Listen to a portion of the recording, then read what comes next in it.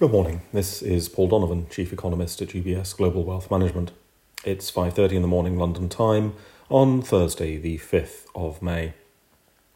The US Federal Reserve did exactly what it signalled it would do and exactly what economists expected it to do, with a 0.5% increase in interest rates and the announcement of a passive tightening of quantitative policy.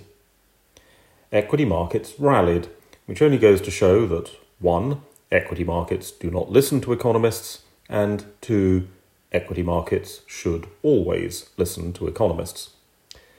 The signals coming out of the Federal Reserve are consistent with 1, maybe 2 more increases of 0.5%, and then a slower pace of tightening thereafter. The Fed does have reason to be increasingly cautious the more it increases rates, as the risks to growth will increase this year. Meanwhile, today we hear from the Bank of England.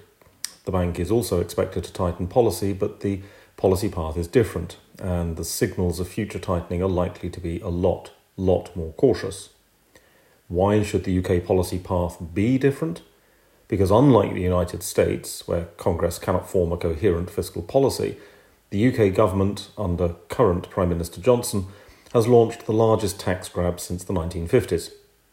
That significant fiscal tightening means that in the balance between growth risks and inflation risks, the bias is very much towards the growth risks.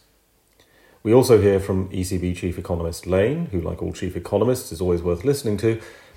The challenge for the ECB is to end the tax on savings that is represented by negative interest rates at a time when risks to growth are increasing in the euro area as well. We get German factory orders data for March, which are expected to decline. As ever with German data, look out for positive revisions in the previous month's numbers. French March industrial production is also due and is expected to slow somewhat. Global manufacturing output overall remains at an all-time record high, but some slowing in the pace of growth of output would not be a huge surprise, as consumer demand is moderating globally. US unit labour cost data for the first quarter is likely to show a very sizable jump. This should not be considered alarming, however. Unit labour costs are in theory a very important statistic, as they represent the true cost of labour.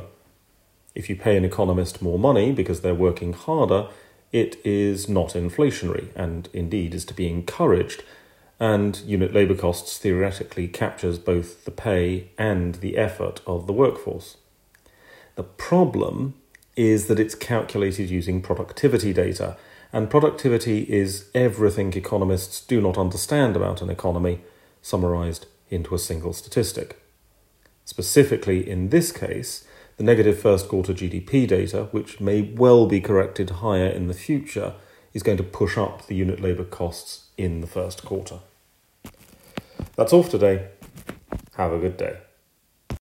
UBS Chief Investment Office's investment views are prepared and published by the global wealth management business of UBS AG or its affiliate, UBS. This material has no regard to the specific investment objectives, financial situation, or particular needs of any specific recipient and is published for informational purposes only. As a firm providing wealth management services to clients globally, UBS AG and its subsidiaries offer both investment advisory services and brokerage services. Investment advisory services and brokerage services are separate and distinct, differ in material ways, and are governed by different laws and separate arrangements. In the USA, UBS Financial Services Inc. is a subsidiary of UBS AG and a member of FINRA SIPC. For information, please visit our website at ubs.com/working with us. For a full legal disclaimer applicable to the independent investment views produced by UBS, please visit our website at ubs.com/CIO-disclaimer.